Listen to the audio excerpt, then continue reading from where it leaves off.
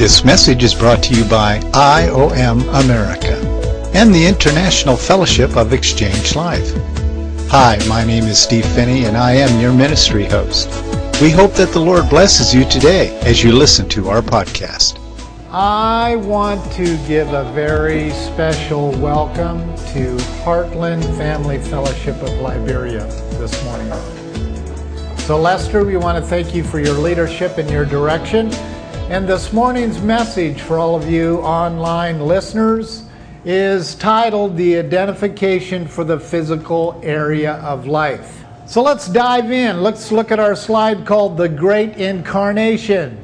Without question, the greatest event in all of history for God and man is the incarnation. That's not putting on a carnation. It's the incarnation of the living God. It's just mind-bending to think about this. We've heard it so often, you're kind of like maybe used to knowing that God, the infinite creator, sustainer, taking on human flesh, becoming a man upon this earth, died for us, crucified our old nature, and placed his very life in the bride of Christ, his bride. I mean, that is just flat out too much for me to comprehend. I don't care how many times I write it, preach on it, think about it, pray over it. It's just way too much. The living God of eternity gives everything of who he is as the Father to his Son. Inheritance means as a son you receive every characteristic of the Father.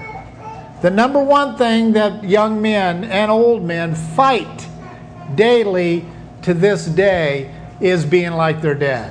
When it's an ordained calling of God to be like your father. And that's why there's so much pressure and responsibility on fathers to make sure their identity is in Christ. Because when their boys replicate their characteristics, they're replicating Christ. No, that's not the popular thought today. Everyone's got to be their own person. We got to be our own leader. We got to think it through ourselves and leave the Father out. Well, let's see how well that goes for you. Independent people end up in disastrous situations every single day of their lives. And God allows crisis to get worse because of our independence and our arrogance. And if you don't watch for the signs around you, God will collapse your ability. Think about this and listen very carefully. God will collapse your ability to be independent. And I'm not even going to try to figure out what that looks like in your life. I'm just telling you of watching centuries of God dealing with Christians. That's how it happens. He hates and despises independence. So for us to really get our arms around the fact that the God of the universe gave everything to his Son, and his Son had to go through this birthing passage through the seed of the Father. Well, we all know the reason why there was no sin inside Jesus' body, because sin travels through the seed, not through a woman's blood. Plus, you ladies already know that your blood doesn't mix with the baby's blood. Thus meaning, by science alone proves that a perfect human body could actually be on the inside of an imperfect woman. Why did we make the mother holy? Because people didn't take 10 minutes to figure out the science. God said specifically in many passages, sin travels through the seed, not through the blood. Why is all the responsibility put on men? Why is 100% of the scriptures written to men? Why should we not get all caught up in the gender wars that's going on over the Bible? Because if you do, you're getting all mixed up. God speaks to the men in the Word because they're responsible for the sins of their families. I can prove that to you scripturally over and over and over again. But since mankind does not understand that, we got to mix the scriptures up with this emergent thought that we got to make everything gender friendly. Can you imagine Christ making the bride of Christ and the world around her gender friendly, he'd be robbing the glory that goes to his Father. He's not going to do it. Our next slide shows us that by common confession, great is the mystery of godliness. He who was revealed in the flesh was vindicated in the Spirit, seen by angels, proclaimed among the nations, believed on in the world, taken up in his glory. And of course, that's what Paul told Timothy in chapter 3, 1 Timothy chapter 3, verse 16. By common confession, getting this out of your mouth. This great mystery that I just tried to tamper with in explanation a little bit. The thing about mysteries is you need supernatural interpretation to get them. And if you don't have the Holy Spirit living inside you, you're never going to figure out any of the Scriptures, let alone the mysteries in the Scriptures.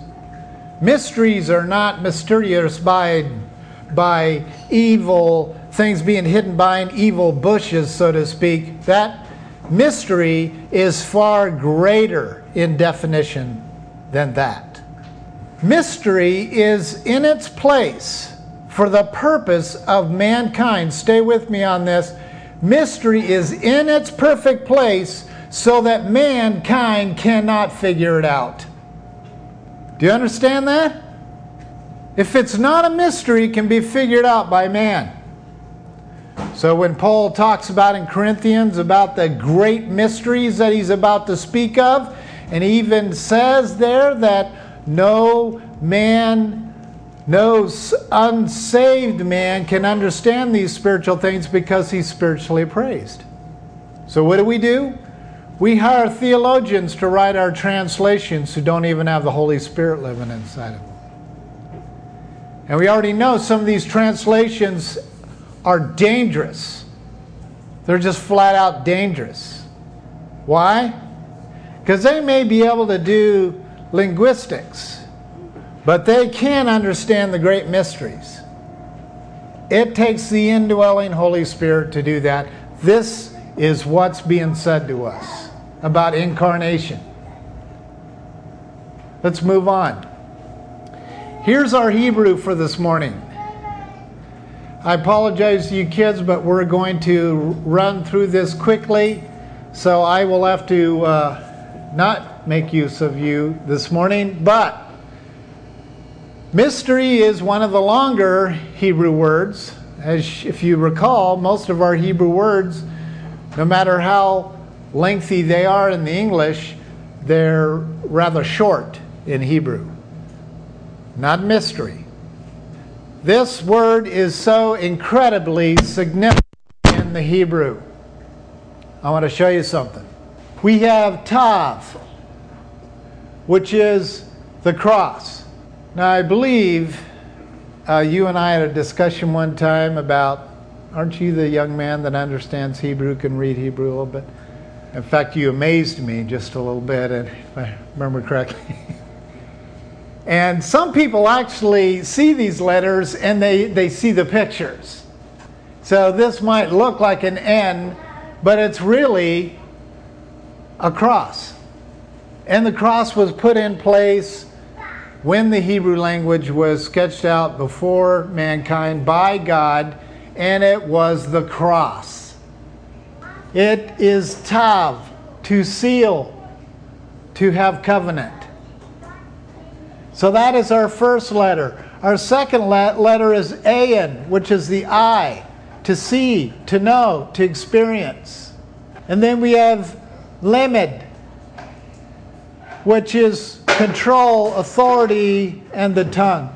If you could picture this even modern Hebrew symbol as a cane, to secure someone's walk. That's where it came from.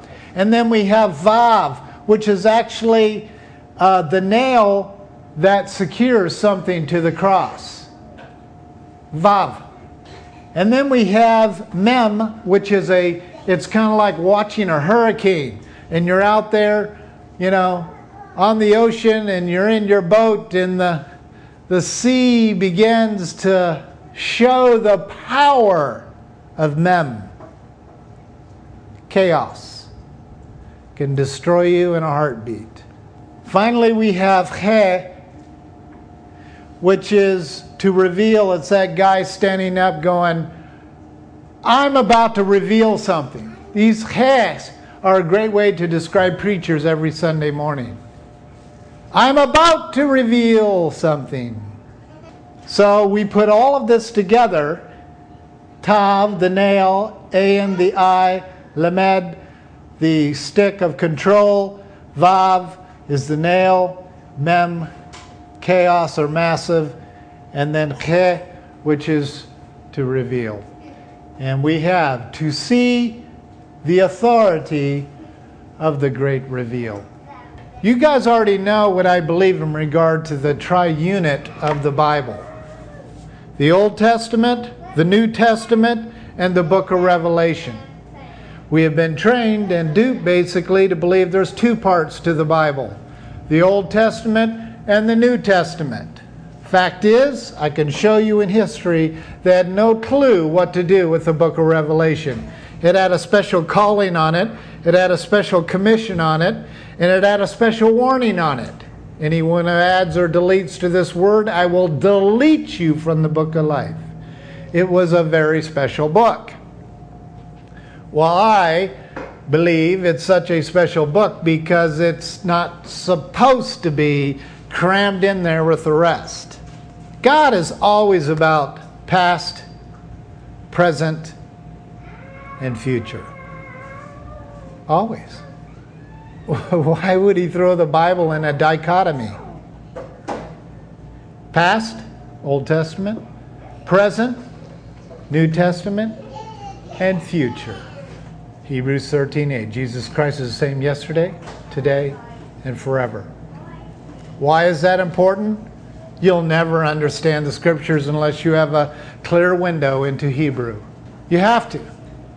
You're never going to be able to understand your future unless you have a clear passageway of view into your past. Why does mankind keep repeating their same stupid sins? It's because they won't look into the window of their past. If you can't be taught by a teacher in front of you, you have to be taught by the teacher of your past. Do you understand that? So therefore you will repeat your sin in order to be taught because you refuse to be taught by the teacher in the New Testament.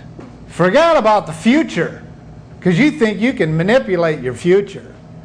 Do you realize that there is nothing on this face of this earth that you cannot manipulate except for one thing? Someone want to guess what that is? Time. The clock. Oh, they're trying. They're trying to do this time warping thing. They're working on it. There's movies out on it. There's science labs that have dedicated billions of dollars we should be giving to hungry people to try to manipulate the clock. It's the only thing left we've not been able to manipulate. If you mess with the clock, you're messing with the straps. The Hebrew word picture is a band around a heap of wheat. And if you bust that band called clock, time, that wheat will go all over the field, blow in the wind. All those doctrines will just blow to the wind. And people who refuse to look at their past are going to repeat it without question. Your past is your old testimony. This confession and incarnation, this profound mystery that was literally revealed in the flesh by the birth of Jesus Christ, was the greatest act of God for man. Certainly not the greatest act of God, but the greatest act of God for man. Now, let's put these two together. Just this sentence we just read and the Hebrew. To see the authority of the great reveal. Remember when we diced up the word authority? Even in the Latin? Latin is very good at giving you the definition within the word. We get our language from the Latin. authority, there's a word in there, and it is author. And if you remember from previous studies, the word author in the Hebrew is the one who writes the book. There is only one Bible, and there's only one translation. If you don't agree with that, we need to have a little chat. There's no 10 Holy Spirits interpreting the Word of God. There's no arguing amongst the Holy of Holies of who is the author and perfecter of our faith. No. One. And if you're not in agreement to it, you're booted out of the kingdom of God. Remember, there was a guy that wasn't quite in agreement that God was going to be the only author. He didn't have 40 hours of therapy. He didn't have, 6 days of, seeing if God could rescue him. He made one mistake, chose one sin, and it affected millions of people from that day forward. And it was through saying, I can be the author. And he was removed like a bolt of lightning. Where did he go? Right here. What is he working on? The writing of books is endless. The devotion to those books are weariness to the body. His most mastery trick is to get people to write books. Now, I'm not saying that writing books are wrong. In fact, I had one come out this week. I'm just telling you that if it's not enhancing the author, if it's not leading people to the author, it's leading them away.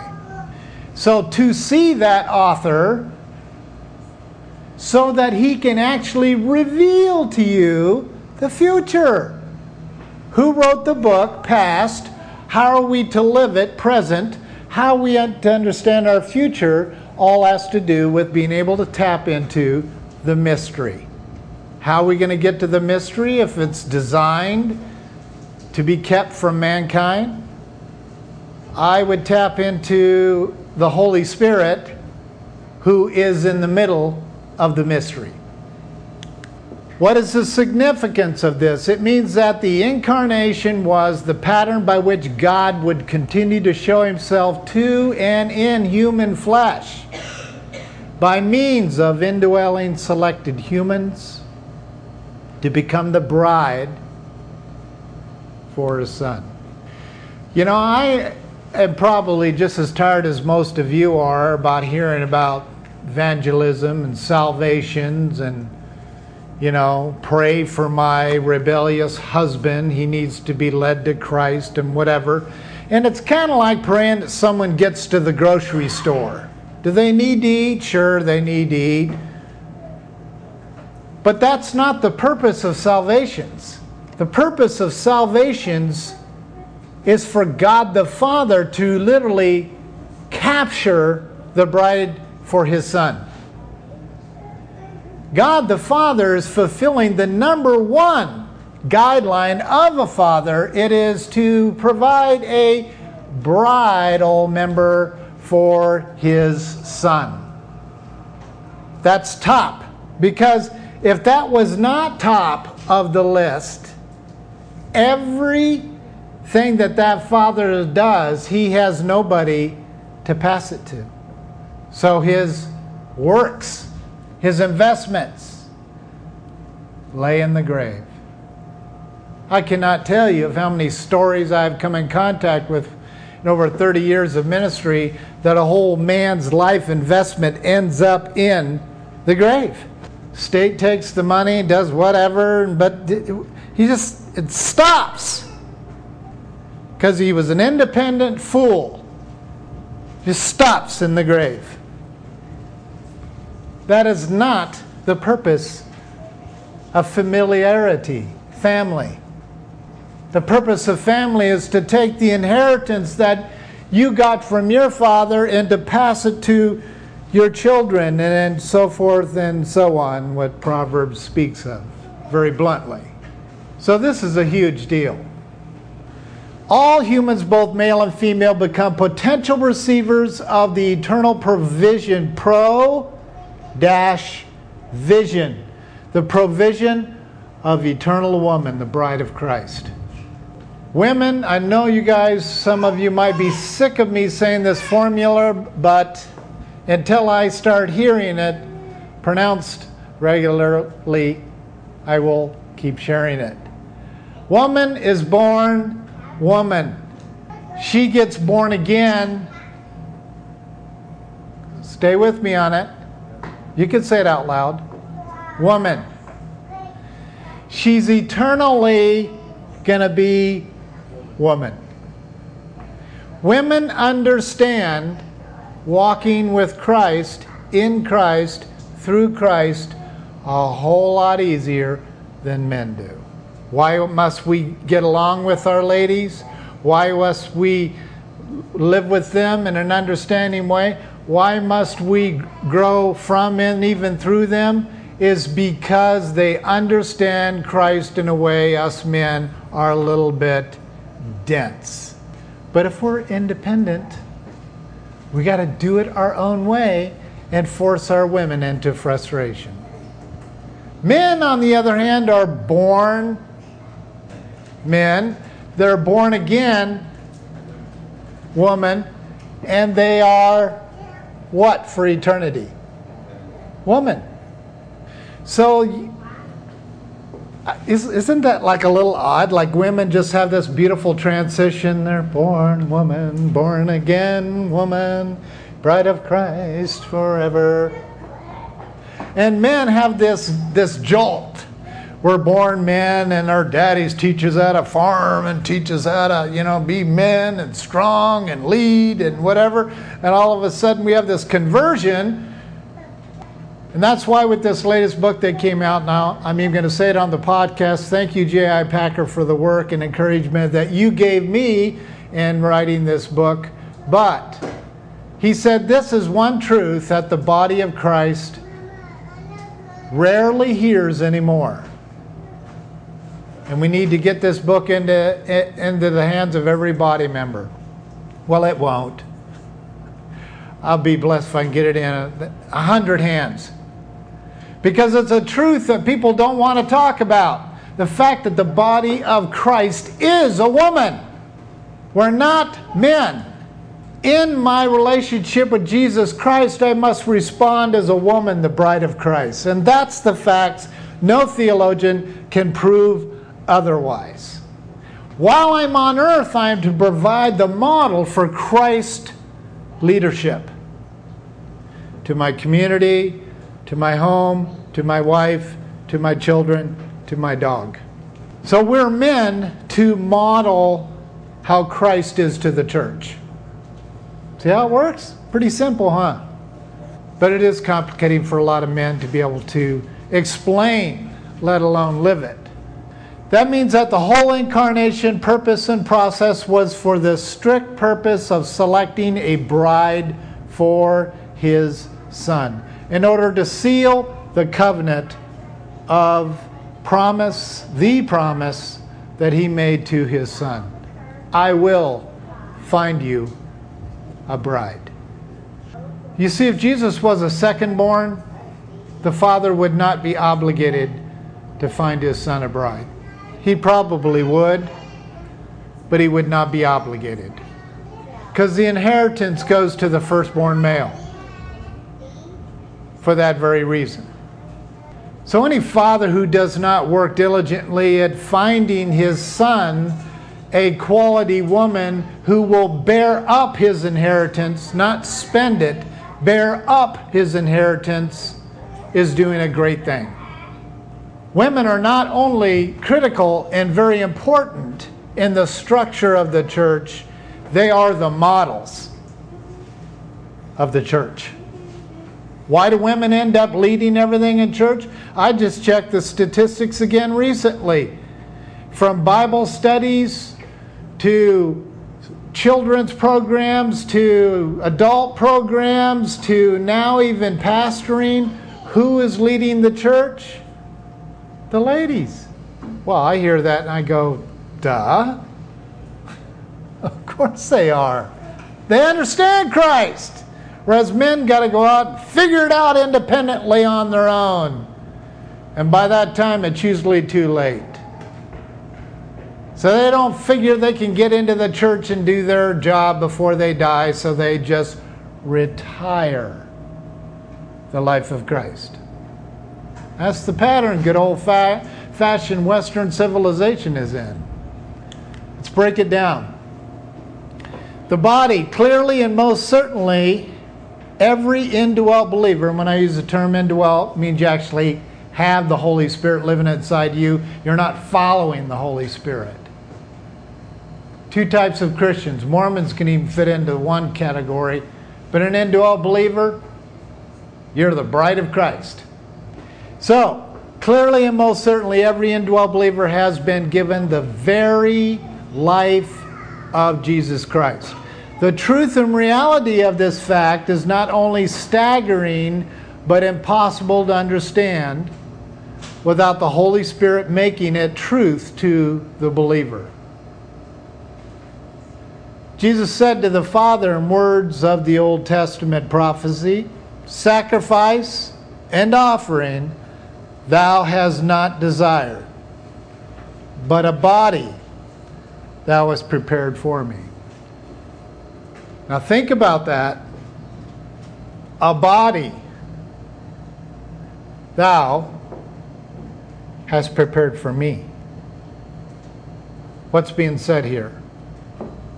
I am so radical, I will even say that all of creation is for one strict purpose. It does happen to have another edge on that blade, but the one single purpose of creation is to fulfill this prophecy. To provide a body for his son's bride, which is his body because of one flesh. You see, Christ's completeness is dependent upon the Father's work getting him, his son, a body. There's no human that can figure that prophecy out. Sorry. It is too big and beyond the human mind. But he's going to do it. Here's how we know the laws of science work. I'm milking a cow. Generation after generation, century after century, decade after decade, milking this cow. Then it's done. He sets the glass of milk on his eternal counter, and he waits 48 hours. We can even be creative and do the Daniel's weeks. The prophetic, numeric Daniel's weeks that is spoken of in Daniel. He sets that cup out there, and I know in human science it's 48 hours. 49 actually is what it's stated. And you leave it there, and what is guaranteed to happen after 48 hours? It goes bad. Okay, but before it goes bad, cream rises to the top. You can go do this experiment yourself. I haven't because I don't have a milk cow. But I've been told it's how it works. What percentage of cream is on the top of that glass of milk? 10%. What are the numeric requirements of offering, or tithing? What are the numbers? 10%. I know God knows how it works because He made it all. That scientific truth can be taken into many elements of science, but we're not having that message today. I'm just here to tell you that all those centuries of reproducing and filling the earth is for one reason alone. Because the science of His design is going to separate The 90% is going to get themselves on a wide path that's going to take them straight to, I know we don't say it in our postmodern church today, but I'm going to say it. They're going to hell. He doesn't want it. None of us should want it, but it's the truth. The majority on a wide path, independent path that is going to hell. That narrow path has the 10%. I am not going to be shocked, not one bit, if I get on the other side, I stand before the living God, and I say, God, I've just got to ask this question, even if I need to ask it.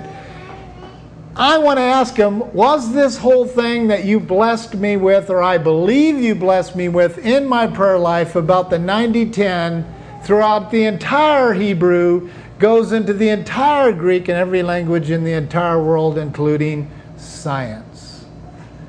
I got a feeling he's going to say, turn around.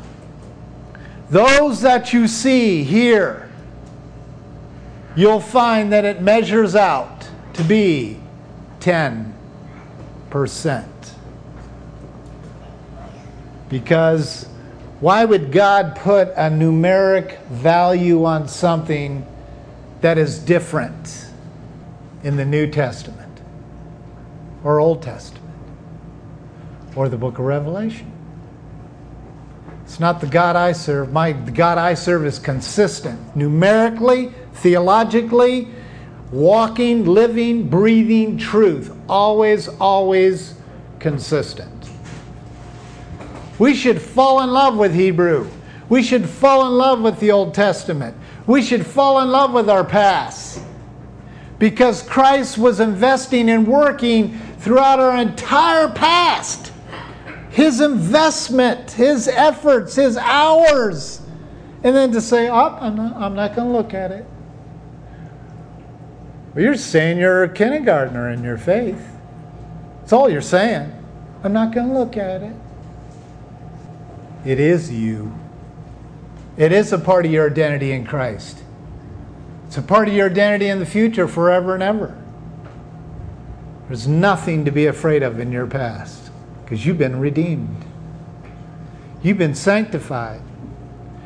Every one of those sins have been washed over with the blood of Christ. You got a clean past now. Don't be afraid to look at it.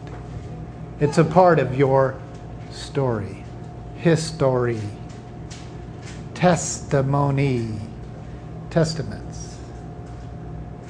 There's no way any quality theologian can understand Jesus Christ unless they master the Hebrew. I'm sorry.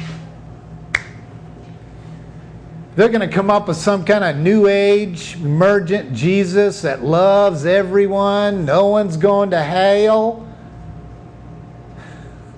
That's what it's going to look like. Are you kidding? He warned us clear back in the garden. The nipping of the heel.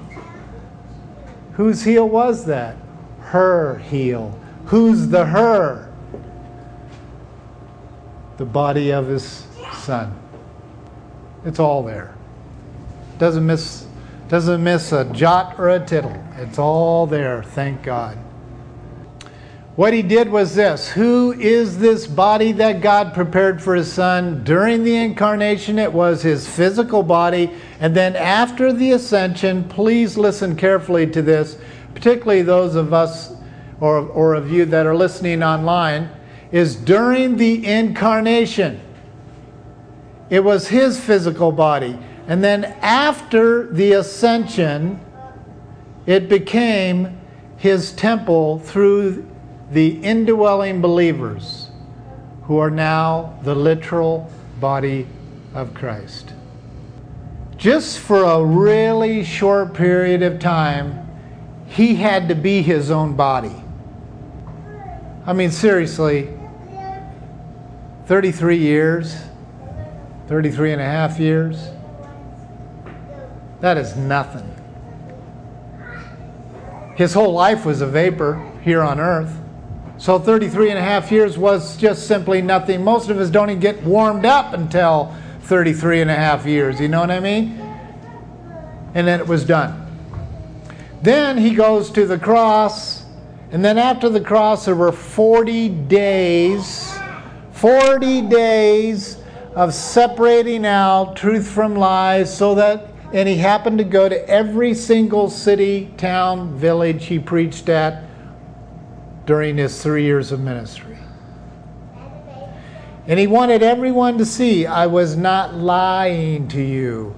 I am here. My physical body is now ready. And you are all my body. You think they got it? Are you kidding? You don't get it.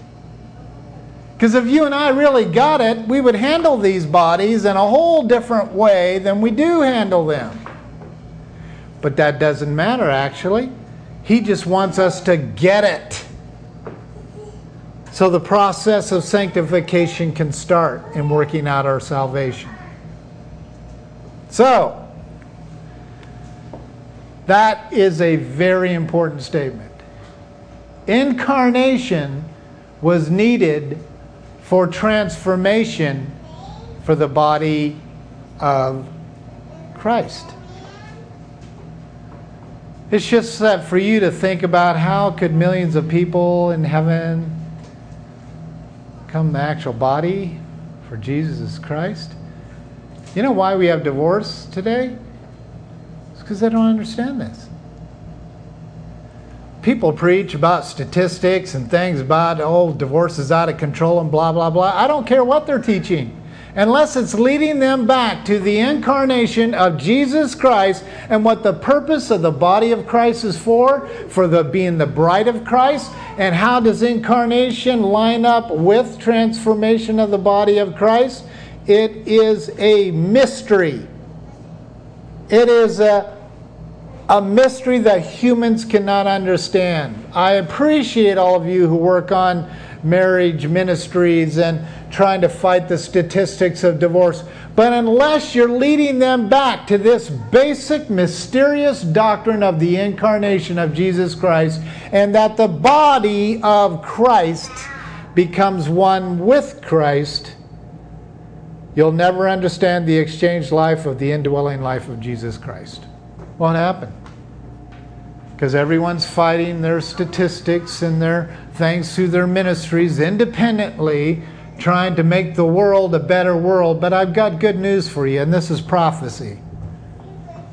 Things are going to go to hell in a handbasket. They're not going to get better.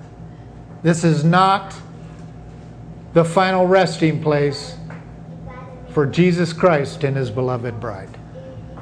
A new earth will be formed for that. Secondly, God did not do all of that He said that He would do to rid the world of sin, but to gain a bride for His beloved Son. As I said before, that is the purpose of creation. Today, the indwelt believer's body houses the very life in nature. So please understand this. Most Christians say, yes, of course, I believe the Holy Spirit lives inside my mortal body. Those very people are clueless on how that works, but they'll say that because they know it's good theology. What they don't understand, including myself, is the true impact that is the first step of becoming the literal body of Christ. He's putting His very nature, His very life inside me to prepare me for the next step. You got to remember something. We're still in the engagement process. There's been no wedding feast. But it just so happens that Jewish law requires an engagement to be considered the marriage. So we are married to Christ right now. But you see, we have not been put at the wedding feast table. Consummation has not occurred yet. We have the very Spirit of Jesus living inside of us. We have the very nature of God the Father living inside of us. We have the very life of Christ living inside of us. The same Holy Spirit that's in Him is inside us. That's just for the engagement. That's like putting on the engagement ring.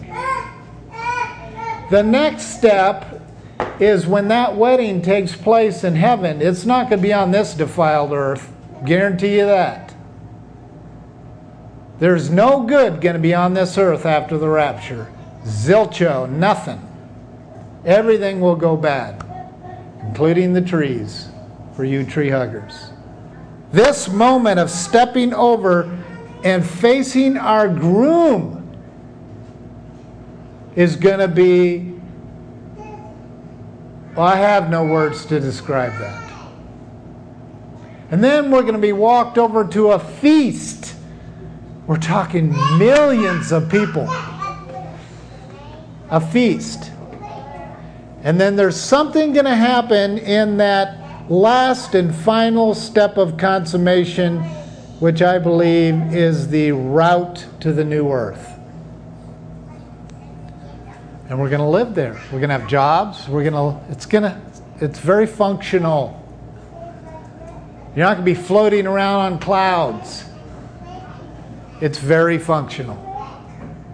This is all preparation for that. To have the life and nature of God in me should be pretty exciting. Because it is through that life that we are being prepared to meet our husband face to face. That'll be a Facebook program you'll never forget. So, this is why our old nature had to be removed from our mortal bodies through co-death and burial. Once the old man was crucified, Galatians 2:20, his nature could come and house itself in the final temple. Us. The Romans destroying the temple in 61 AD, right around there, needed to happen.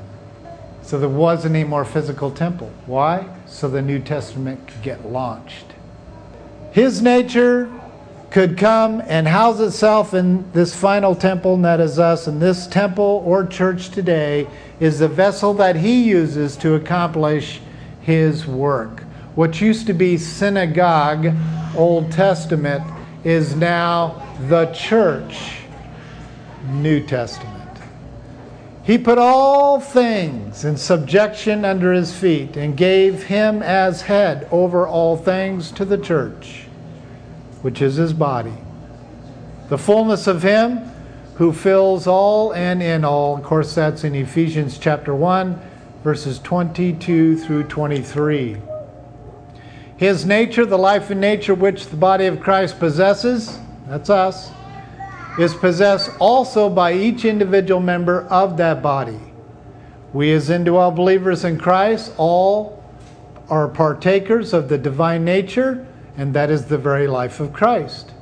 This is what joins us together as one body and one spirit. Call it what you want, folks. Call it the abundant life. Call it the Christ's life. Call it the Christ in you life. Call it the not I but Christ.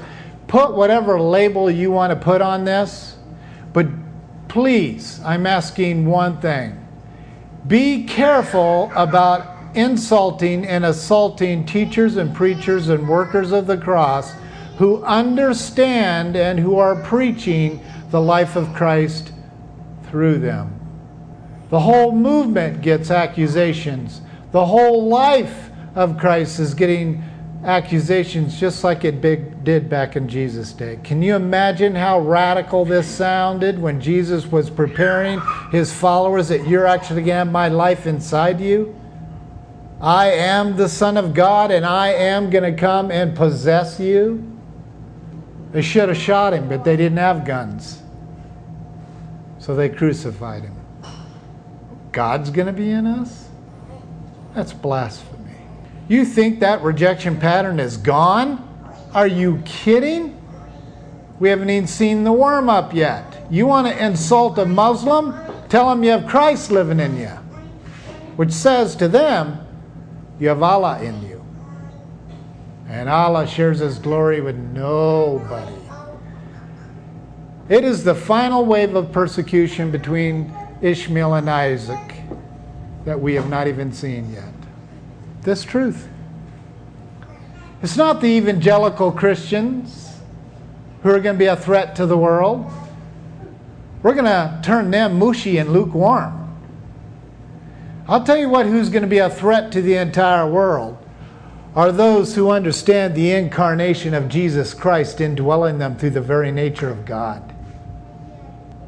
Those are the ones the world will fear because they're immovable.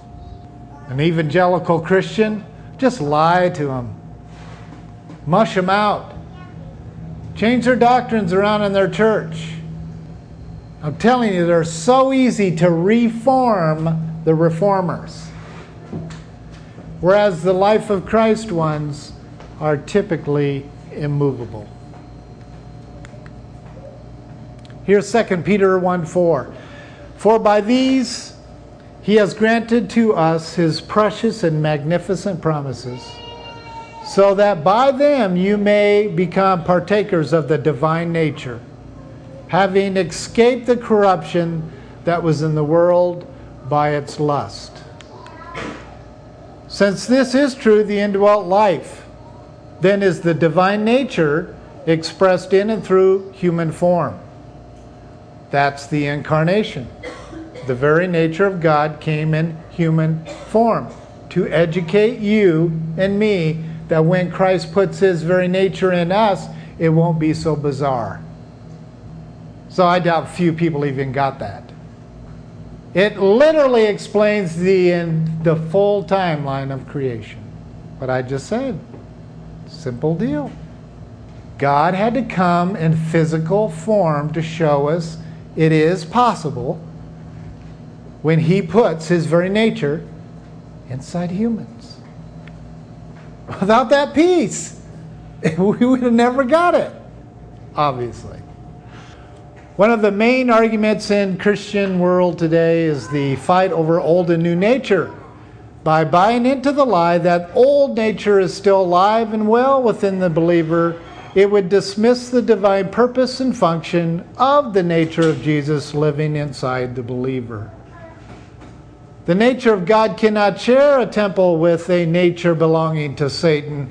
How unbelievably ridiculous is that? I'll tell you how unridiculous Satan believed that is. Someone please tell me what it says in the book of Revelation. Who's going to sit at the throne of the new temple? It's going to be a synagogue temple.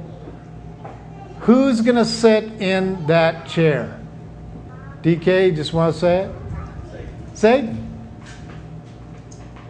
You see, everything he's doing to confuse the evangelical Christians of the world is to set up so they will not fight or be confused or resist the fact that Satan himself is going to sit in the Holy of Holies. He's going to get his goal. Remember when he tried to be the author and perfecter of human faith? Oh, that didn't work. He's not done. He's mixing people's minds up about this temple thing so that they don't get the truth and the unbelievable, profound, immovable truth that God will not share his throne with Satan. So you think your old nature is alive and well in you, the black dog is fighting the white dog in you? You are literally sustaining and supporting beliefs and doctrines that are going to set up for the final hour. Well, I'm not buying into it. My old nature, my old man, my old self, call it whatever translation you want to use to call it, is dead. It's been crucified, and I have the nature of God. But see, my body is still fleshly and human, and it's got sin inside of it. So I do choose to follow my body of flesh. But it's not who I am. So who you are is pretty important. I am a temple of the nature of God, which is the Holy Spirit, who represents God's divine nature. Here's the core of our belief, and then we'll quit. This is all at the core of leading a believer into the exchanged life, which is basically not I, but Christ. People of the false teachings of the old nature are suffering a severe case of Godship, and that is playing God. They have their own Bibles, they have their own translations, they have their own interpretations of the translations that have been translated by interpreters that don't even know Jesus, and they on and on and on and on, words. You and I both know the best way to control a culture is to give them a set of words. Write a dictionary. Call it the truth. And that's what has happened. It's playing God. They not only need to be brought to repentance, but they need the Holy Spirit to bring a completed reformation to their entire belief system. Each needing to appropriate their identity in Christ through the means of brokenness, surrender, and choosing to believe what God, Jesus Christ, through the Holy Spirit says is already true about them. If you're spending your time praying for the fruit of the Spirit, spending your time praying for the Christian life, spending your time praying to be a better Christian, you are wasting your breath. If you want to labor in something, labor in this. Labor to rest. Let it go. You will not find more of Christ through a fight, you'll find less. But if you choose to rest and let the life of Christ just live through you, you'll find great peace and peace eternal. For a truth he sealed on the cross many years ago is this whole concept of the exchanged life in Christ in you. For if they don't make such a transition, they will be forced to walk after their flesh in order to do the works of the Father. Non-Christians walk in their flesh. Indwelt Christians walk after their flesh. In is an identity statement. The very word identity has it in it. In means identity. So in Christ, it's identity in Christ. In the flesh is your identity is in the flesh. If you walk after it, your identity can be in Christ, but you're just wanting to walk after your flesh. It's that simple. It's not complicated at all. Our final identity statement, that identity matters, is this today. Possessing the divine nature is diametrically opposed to the fleshly belief of Godship. I will be God. The Christ as life way of living should be a fresh cup of cold water to the souls that believe such lies. If it doesn't, there will remain a life that works endlessly to manage the things of God through a fleshly mindset of the flesh.